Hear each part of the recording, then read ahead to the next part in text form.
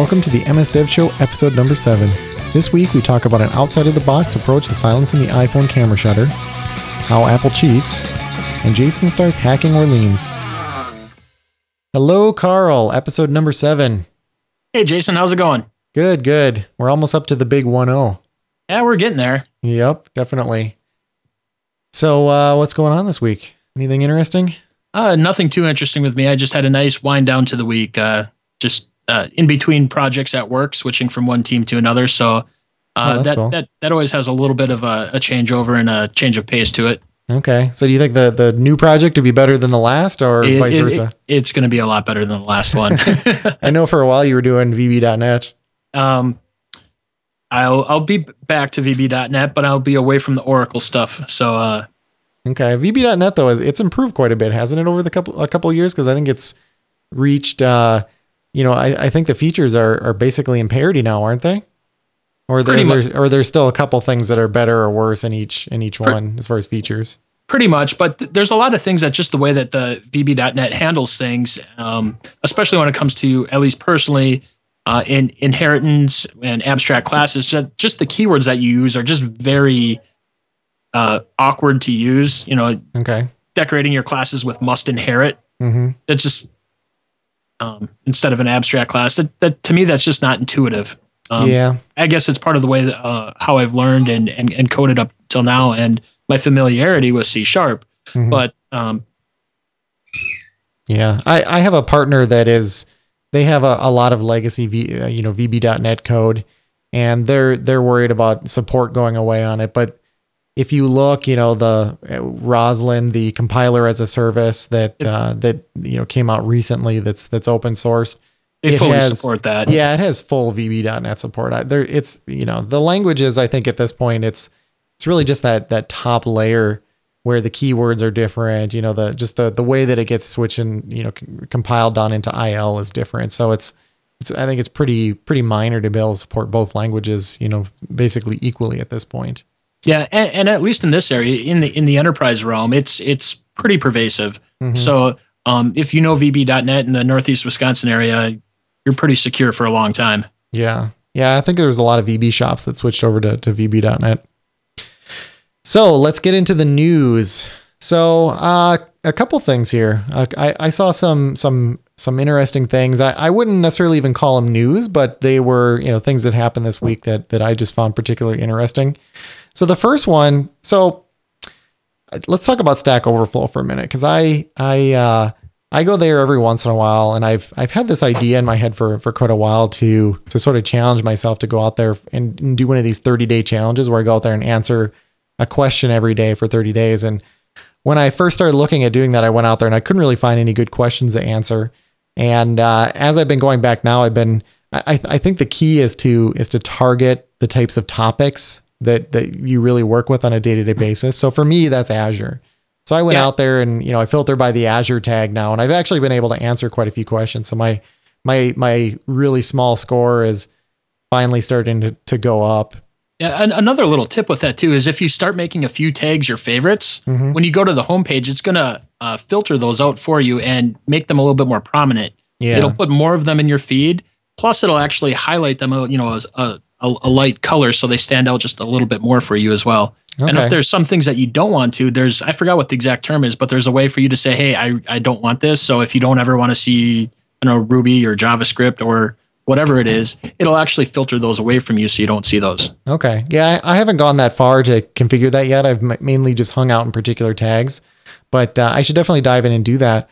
But I have a list of tags of topics that I was interested in.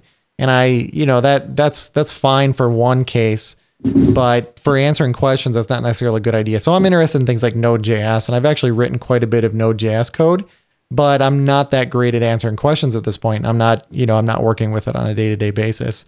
Whereas with Azure, I'm working on, with that on a day-to-day basis. So I've been really focusing on answering, really just trying to help people out that are new to it and are just trying to figure out how things work and do troubleshooting and things like that. So I've been trying to help out.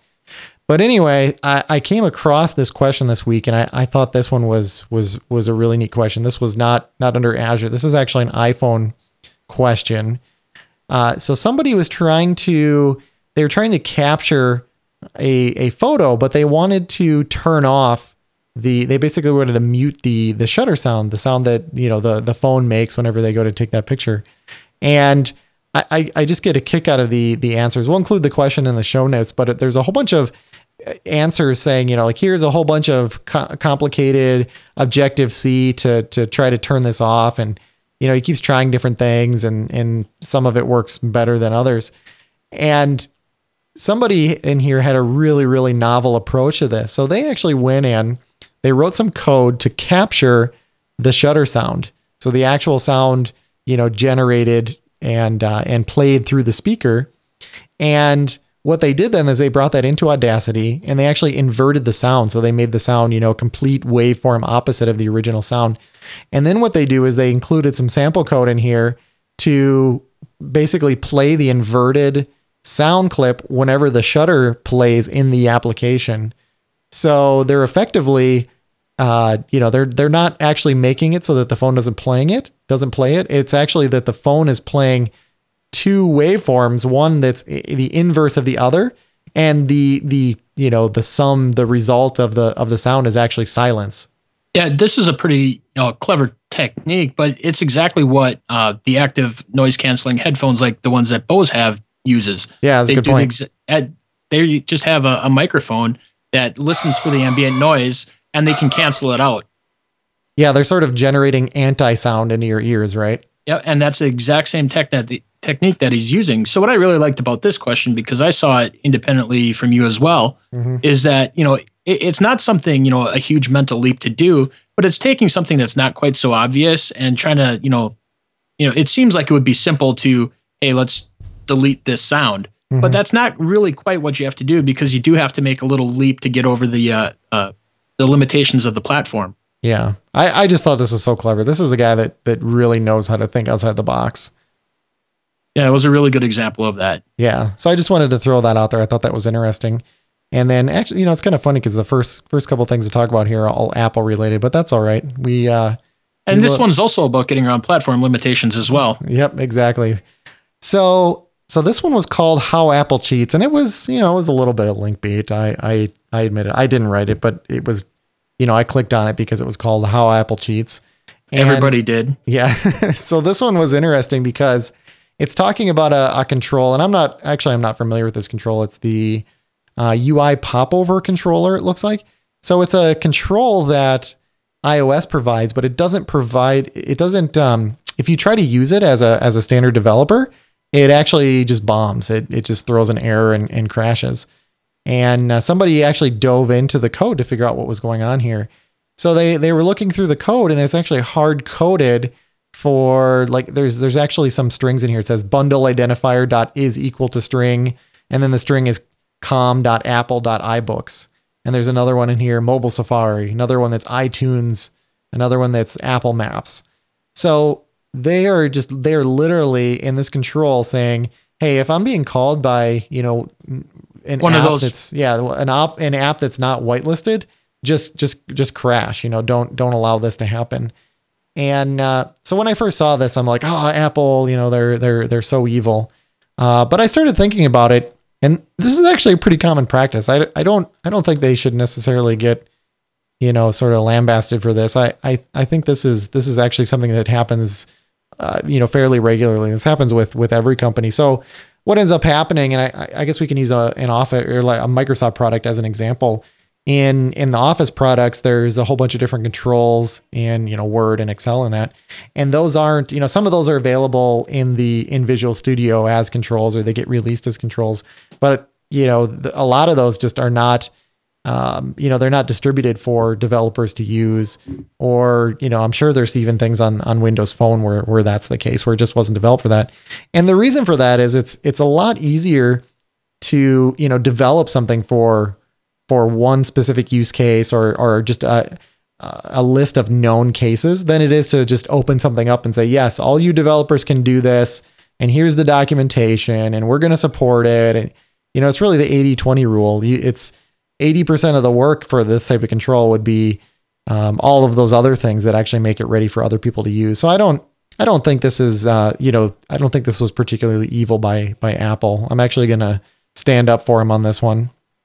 Yeah, another example on the Windows Phone platform is that you can navigate to other apps via URIs. Mm-hmm. And one of the common things that people want to link to are things in the settings. So I could jump straight to the Wi-Fi settings or the Bluetooth settings. Mm-hmm. Well, one of the ones that weren't initially released was for the battery saver. Mm-hmm. That URI was kept private for a while. And, it wasn't much for, Microsoft to say, here it is.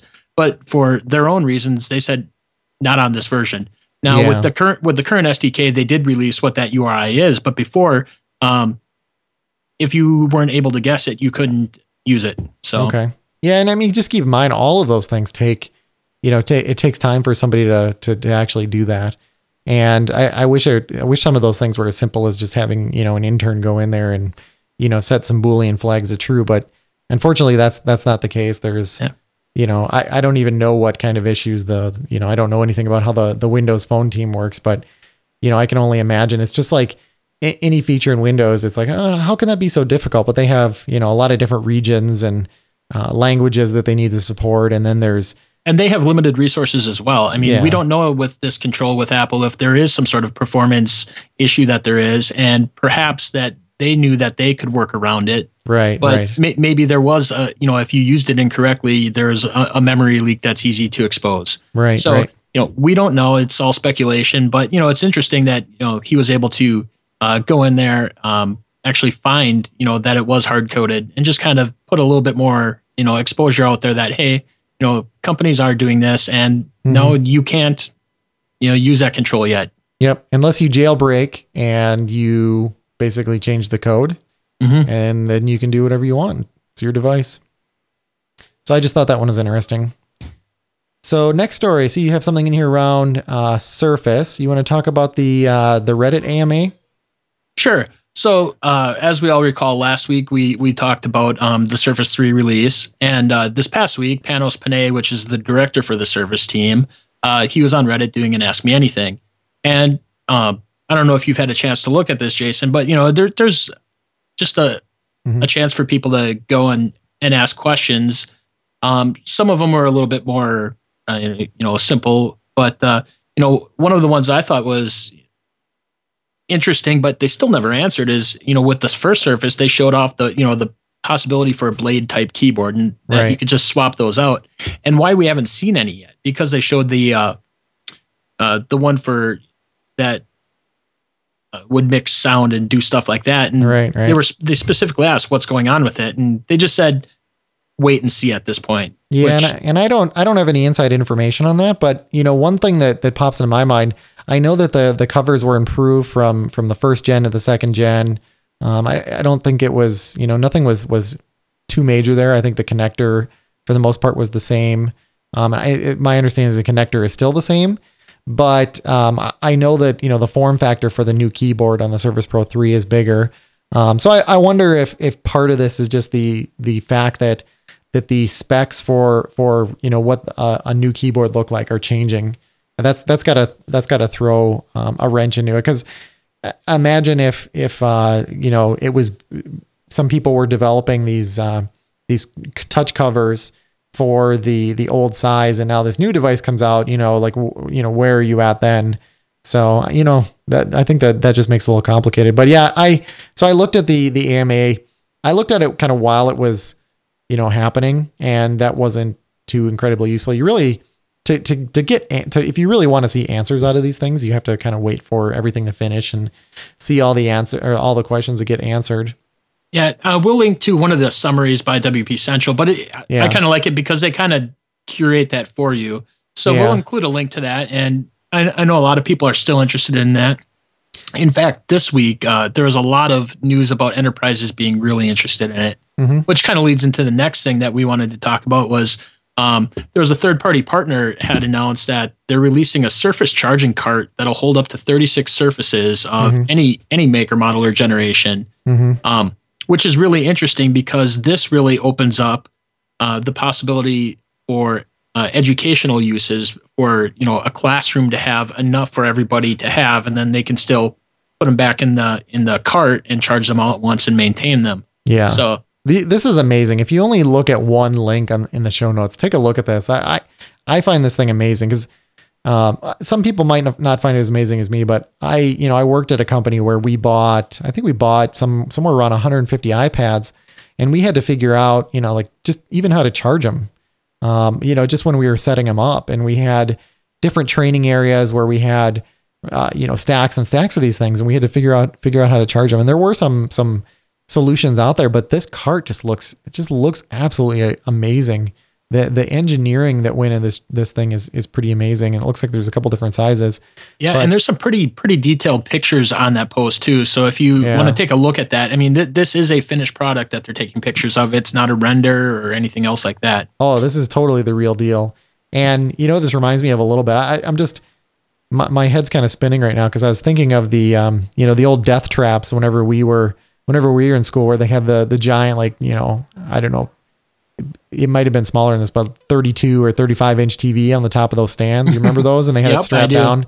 I wonder how many deaths there were from those things. So, those things were so top heavy, but it's just amazing because, think of the education value and the, just the education value in this tiny little cart. It just blows my mind. You have a class, you hand these things out. If you give people devices and, kids devices, and you tell them to take them home, I mean, come back the next day, out of 35 of these, half of them are going to be broken. So, the fact that you can use this in a school, maybe just for particular classes, that's pretty cool. Yeah, and also have a place to, centrally secure them. That's huge. Yeah. I think this, when people talk about ecosystem around devices, everybody thinks it's all about the apps. But, in places like education and in business, a lot of times it's just one or two apps or just a handful of apps. And whenever you start talking about ecosystem, this is really what's important. The ecosystem of the hardware that you need, having the right cases, having a way to charge them, just a way to manage them. Enterprises want to be able to manage devices. So I think that whole story is finally starting to come to fruition now. And I think this is just a sign of that. That's why I'm so excited about this. Yeah, and especially as we talk about the educational aspects, Microsoft has really been making a huge push there with their version of Bing for education, and just the massive discounts that they give to schools of all sorts. Yeah, the school that my kids go to, they it's funny because they're, well, not really funny. They're always looking for money. It's a private school that we sent my kids to because my son was getting bullied at the public school. So we sent him to a little bit smaller school. And the school is just always looking for money. And they actually went out and they bought a stack of, I think they were iPad minis. And then, I had a couple of conversations with them and I said, hey, we have awesome programs for education. I don't know all the details around it, but education can get, huge discounts on software. And I think even now with the Surface device, they can actually get those at a big discount, and the ability to use things like OneDrive and use Office on here. And, I don't know, a lot of the education apps that are available now, I think they would have been as happy, if not more happy with the Surface devices, to be honest with you. So anything else you want to talk about there? Oh, one thing here, Carl, on the Ask Me Anything. So there's, I was just kind of looking through the questions here. I didn't find anything too exciting. I mean, the battery, that was kind of interesting about replacing the battery. There is an option to do that. Basically the answer was, hey, this battery will last forever. If that's not true, we'll replace it for $200.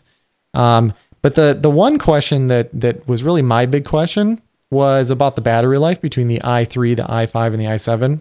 Yep. And I found the answer to be particularly interesting myself. Well, so they're Panos is saying, or the Surface team is saying, that the battery life is going to be the same. And so here's my take on that. And again, I don't have any inside information on this, but what I suspect is that doing this same task across all three of these processors, they're going to use the same amount of power. I mean, that's a function of the processor itself. And that's just been my experience and my reading about these things is doing the same task uses about the same power. That being said, I'm pretty confident. I would bet quite a bit of money on this, that if you were using the i7 and you were, fully utilizing the power of the i7, you could drain that battery very quickly. Now this isn't, normal stuff that people do, but if you run battery and you were doing, let's say, video encoding, with Handbrake or something like that, where it's actually using every single core, I mean, let's be honest here, the battery is not going to last. So I think what the i7 really gets you is the ability to, just kind of go into overdrive. Yeah.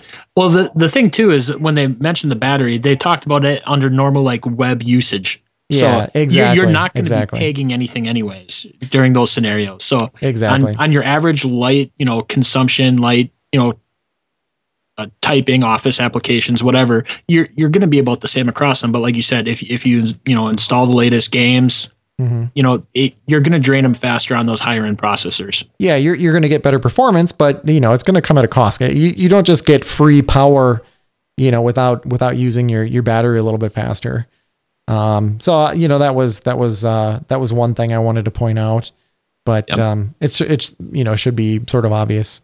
Yeah. Well, like I said, one of the reasons why I wanted to get this out there was nothing mind breaking, nothing just huge, but it's still, a big topic from last week, and it does answer a lot of small questions. So, we just want to put that out there for everybody to, check out if they feel like it. Yep. There is a 99% chance I'm going to get one of these. I'm still trying to figure out the details about how I'm going to acquire one, but in other words, how you're going to get Microsoft to get you one. Well, yeah, that would be ideal, but I'm standing by. I have a stack of gift cards here, and I will put my money up for one of these things. I'm ready. Even though I have the X1 Carbon Touch, the first gen, I'm not a fan of that thing. I'm having so many issues with it. So moving on, the Azure topic I want to talk about this week. There's a couple things, and I wanted to sort of, walk you through, some things that I've been thinking about and working on. So this past week, I've been working with a technology that we now have in public preview. It's called Orleans, and it comes out of Microsoft Research. So I'm going to get to that in a minute, but I want to sort of set the stage here, with a little bit of background. So let's talk about Erlang. So I don't know a whole lot about Erlang. I know it was a language developed, quite a while ago, and it was for like phone switching equipment. I think, basically phone type switching equipment where you had environments where the software, I should say the overall application that ran the switching system had to be extremely reliable. I mean, you just don't want, drop calls or if you're transferring data or anything like that, you just don't want that to fail. And, hardware failure obviously is guaranteed. So you need application resilience across hardware failures. And Erlang did this. There's actually a whole list of things that they did to get to this level of reliability. But one of the key portions of this was what was something known as the actor model, where you have these actors that have to follow certain rules. They can't use any kind of shared state. They can, an actor can talk to other actors, and I don't need to get into the details of that, but it was an interesting model for building applications where they were scalable and reliable, sort of built into the base design, as long as you followed a few simple rules. And now if you look at where we're at today with Azure, when Azure first, I guess, quote unquote, came out, it was, I started playing around with it, back when it was I think it was a developer preview from 2008. I think it was announced originally at like PDC 2008. And I heard about, how this thing worked. And basically at the time it was PaaS. It was web and worker roles at the time, exclusively. And you had things like you had issues with, you couldn't just take your application and run it up there. You had to change the trust level. And it took a ton of work to get your applications to work in there. So And just the general scale model of Azure, I was not a fan. I didn't really like the fact that you had to, everything was in form of instances. Like we're still bound to this whole computer model where, I need 5 machines, and if things get busy, I'm going to need 10 machines. So I actually wasn't a huge fan of Azure when it came out. Now, fast forward a couple of years and things really changed. We have things like auto scaling today. The whole architecture has really changed quite a bit, where it really is starting to become elegant in how this works. There's no trust issues. If you're using web and worker roles, they're pretty easy to use. You can also, and I think I've talked about this on the show before, but you can actually just take a website and, you can easily within 60 seconds push that up to Azure and run it up there, web services, those types of things. You also can do, via virtual machines and in IaaS, you can just take your existing virtual machines that are running your system and just kind of forklift any kind of application in there. So Azure has, matured over time and you can do some really cool things with it. And people are starting to, not just move their applications out there, but starting to re-architect them. So, one thing I want to mention before I get into Orleans, I'm sort of doing a little bit of a build up here. Whenever we're talking about these instances on Azure, where we have, an application, let's say we're running our data tier, we're running SQL Server, and then we have, let's just mush everything else together. We have, this tier, this web tier that maybe just talks to the database. So you have a website and you have a SQL database. So you actually have SQL installed on a virtual machine up there. If you want that to be reliable in a cloud world, I mean, it's running on a, those machines those virtual machines are still just single machines. They can die for whatever reason. The host that they're running on could be rebooted for updates. The hardware could fail. The rack that they're in could fail. Things can just generally go wrong, right? So the way that this is handled, and I want to put this article in the show notes because we haven't done the best job of explaining this in the past. And there's a what I think is a pretty concise article explaining how to manage availability in Azure. And it actually has some diagrams and talks about a couple different scenarios. But the way that we manage this is that we say, for that SQL server that you're running up there, what you actually want to do is you want to run 2 instances of a SQL server on 2 different virtual machines. And then you want to put those into an availability set. And then you want to, essentially load balance across across those two machines, so that as requests come in, it'll they get that goes across those 2 machines. Then what ends up happening, if one of those machines dies for some reason, then the other one is there to handle all of the traffic. So we're no longer bound to, we're no longer going to crash when a single machine crashes. So this article does a really good job of explaining how this works, because essentially you have this concept of fault domains, which are things that can fail together. So if you have 2 machines, what's going to happen is you're going to have one that's in fault domain 0, and you're going to have another machine that's in fault domain 1. And what that means is those machines can't fail together. Either fault domain 0 is going to die for whatever reason, or fault domain 1 is going to die for whatever reason. And by die, I mean, like I said, host crash, network, the rack or whatever, that crashes. So the fault domains, it pushes the machines apart. It makes sure that they're not sitting, on the same common hardware that could die at the same time. So it sort of spreads them out and makes it so that your application will be reliable.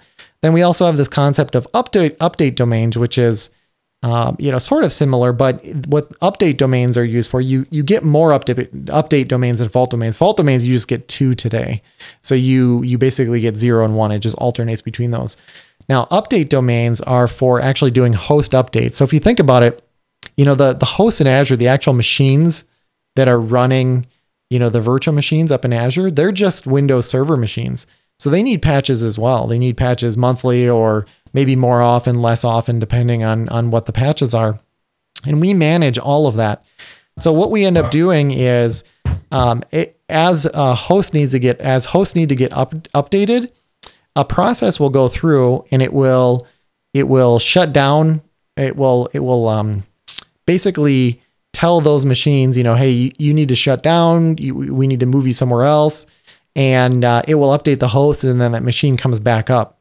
So if you're on Azure today, what'll end up happening is you'll get these emails every once in a while, and they've been, sort of frustratingly frequent. And I know that there's things in play right now to help make those emails less frequent and or go away. So, whenever you get one of those emails, it says, hey, we are going to go through and we're going to shut down your machines one by one.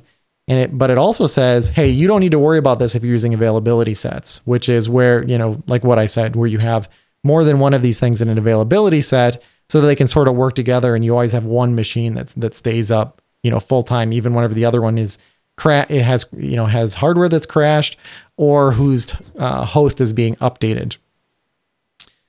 So that all being said, now we can actually talk about Orleans. So, like I said, I've been playing around with this quite a bit this week, and at that conference in August, I'll be speaking about this as well. But this framework fascinates me because it's getting close to a design that I had hoped that Azure would originally adopt, and I think we're finally getting there. We finally have sort of the foundation, and now we're able to build these types of applications. So what Orleans does is it lets you run what are called they call them silos. And a silo essentially would run, let's say, one per machine up in Azure. And it's basically a container for something called grains, which in Erlang they would be called actors, but in this case they're called grains. And these grains can do various pieces of work. And what's interesting about grains is that they don't actually have to exist. They can sort of exist virtually. So this works really good for things like the Halo game match system, and it keeps track of all the different stats within Halo. So this thing was, sort of co-developed specifically for Halo. And what it does in Halo is it has these grains, these actors that represent each player. They represent each game. There's one actor, and you can sort of think of these things as like object instances where they represent a particular instance of something. And what's great about this is that you can have literally, hundreds of millions, potentially even billions, or, an infinite number of grains. And the Orleans system itself manages these between the various silos. So you can actually start to do things like, scale up to 10 or 20 machines, and you can run one or more silos on those machines. And then you can run all of these grains concurrently. And if you have more grains than, actually fit within memory on these machines, they can be persisted to, some kind of scalable storage up in Azure. And I know we've talked about that before. So they could be stored in table storage, for example. So you can have a player that's playing, and whenever you try to load up one of the, this player grain, it will see if it exists in memory. Your code actually doesn't worry about it. You say, give me this player. It will first look in memory to see if that exists. If it doesn't exist in memory, then it will, rehydrate it from that persistent storage. But again, your code doesn't have to worry about things like persistence. So you can start to do really interesting things with this. You get this sort of cloud scalability. As long as you follow a small set of rules, you get a super high level of availability, and a fault tolerance. So even as these machines are dying underneath, it really doesn't matter because the Orleans subsystem takes care of those types of things for you. So like I mentioned, I'll be talking about, Orleans in depth at that conference. If you're going to be in the Wisconsin area and you're going to be going to that conference, I recommend, obviously checking out my presentation there. But I have some ideas of things that I'm working on top of Orleans. So some of my potential use cases I have, one is in the IoT, the Internet of Things space, where you have grains that represent devices. So if you have 100 devices in your house, you can have a grain that represents each one. And I'm trying to figure out how you could do like real-time analysis of those data streams, and other interesting things with the relationships and the data on those things. And then the other one is actually figuring out if I can model the conference itself. So have a grain for each attendee and a grain for each room that people can be in. And then, figure out, I've been working with some other people to figure out, how we can actually incorporate in some other aspects of the conference and get it into Orleans and use that as my demo. Cause I think everybody understands that. I think everybody understands, the concept of an attendee and a room and those types of things. Did you get a dog, Carl? Yes, my dog is going nuts right now. I didn't even know you had a dog. Yeah, we've had him for 4 years now. Oh, really? I'm sorry. The dog is he always put away when I go over there, or did I just forget about him? Maybe you forget about him. He's normally really quiet, but there's new people around right now. Yeah, I gotcha. So that's kind of all I wanted to talk about with Orleans. I'm just kind of excited about it right now because, I've been playing around with it. I think what I'm going to end up doing, if you watch my, my GitHub, you'll probably see some code pop into there so you can kind of see what I'm working on as I work on it. But I have some things that I want to model, and I find it really interesting that you can build these, super, really quickly. The developer experience on this, once you actually get the system up and running, building these grains is not much more difficult than just building a regular class. There's not a whole lot that you have to decorate it with. And then, talking to other grains is pretty trivial. They handle the communications for you. There's some default persistence in there. So I'm really excited to start playing around with this and see, what kind of capabilities there are. Yeah. I'm pretty excited to see what you come up with, because a lot of times, when you see a concept like this, sometimes it may seem a little bit abstract, but once you get it in code and you can work through it a little bit, it's easier to internalize and understand. So yeah, because I read, I kind of read the project overview and I sort of got it. What really made it click for me was going out there. There's actually samples on CodePlex right now. So I went out and I actually looked at those samples to see they have like a tic-tac-toe example. There's a couple other examples out there.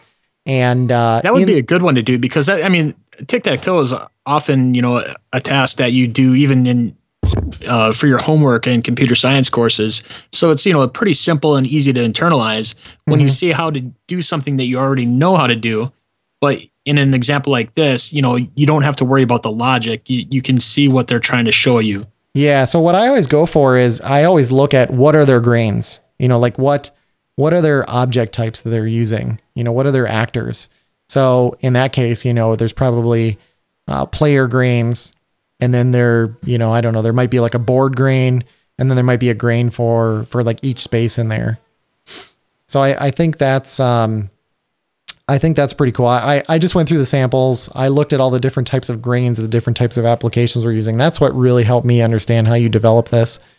So now I got to come up with, what my grains look like, and then, just start coding them out there, and I'll throw it up on GitHub, and I'm going to keep working on this at least through August, cause I'm interested in it for the manufacturing industry, but then also for just helping people understand it at that conference. I'm really pushing for people to start, looking at this type of technology on top of Azure. Cause I think in this new cloud world, you really have to, ask yourself, like, how do I really take advantage of this? How do I create a cloud native application and not, you can just move you can just forklift your application up there, but there's, you don't get a whole lot out of that. There's not going to be huge, very big cost savings, new business models, things like that.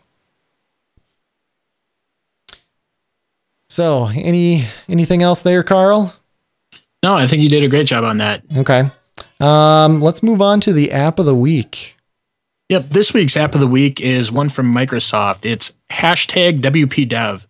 Now, this is an interesting app that's, so WPDev stands for Windows Platform Developer. It's aimed at those who basically are interested in our podcast. If you're into the Microsoft stack and you're a developer, this is for you. Mm-hmm. So the app, it has current news articles that are in there. It has a social aspect to it too. So if you, it basically grabs all of the tweets that have #WPDev, and it'll put it through there. So if somebody has a new resource, that might be a good way to just find out new, technologies, new techniques. A lot of people put, their own blog posts on there, and just another way to get really good information. They also have a section called Tech Advisors, and there are that's got people that are in leadership or technical knowledge areas in Microsoft. It has Microsoft MVPs listed there.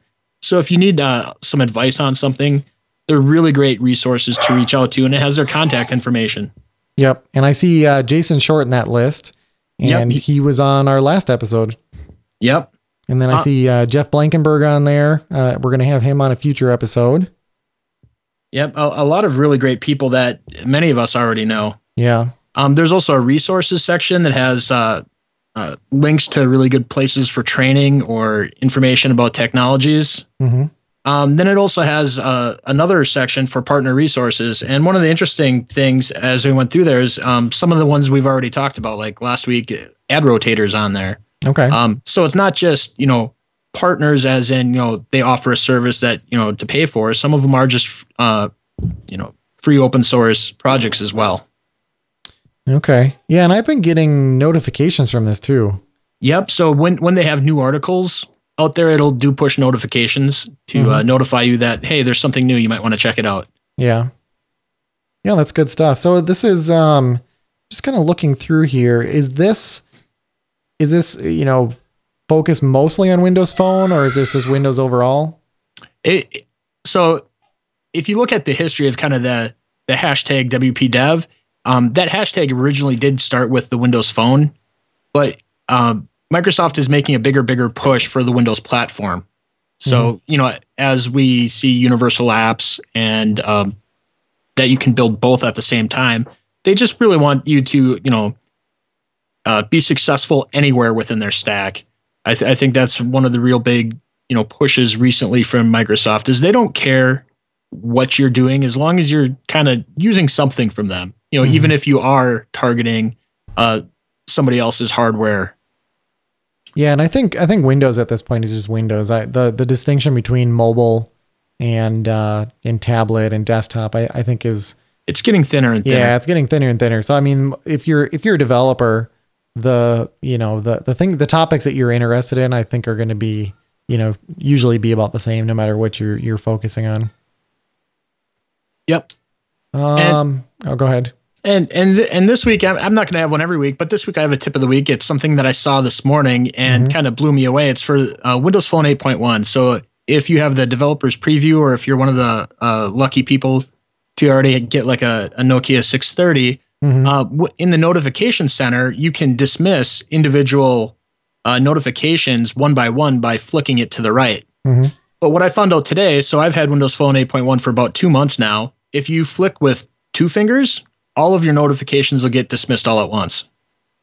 Yeah, that's pretty cool. So that's just something I wanted to pass on. That's not the type of thing too that you figure out on your own. Yeah, and sometimes it is, but I found it really useful already, so I thought I'd just pass it on to everybody else. Yeah, now that I'm thinking about this, I wonder, is that I usually look at core applications and an operating system for UI guidelines, even if they're not published. I go to those for inspiration. So I'm wondering if there's cases where you're writing your own application, you have similar functionality, if it makes sense to do something like that so that you have consistency, with the notifications and also with items in your own application. Just a thought. Yeah, that's a really good point. I mean, when the mobile UIs first started coming out with the iPhone, a lot of people like in their mail did, the slide to delete kind of thing. And that became a standard. Or pull to refresh. That was my next example, pull to refresh. So this is something that you can kind of think, hey, am I building an app that could use a feature like this? So yeah, that's a really good point you brought up there, Jason. Yeah. Well, thank you, Carl. Okay. I think that's pretty much all we had on the list, huh? Anything else? No, you can contact us at feedback@msdevshow.com, and we'll get back to you if you have any other comments.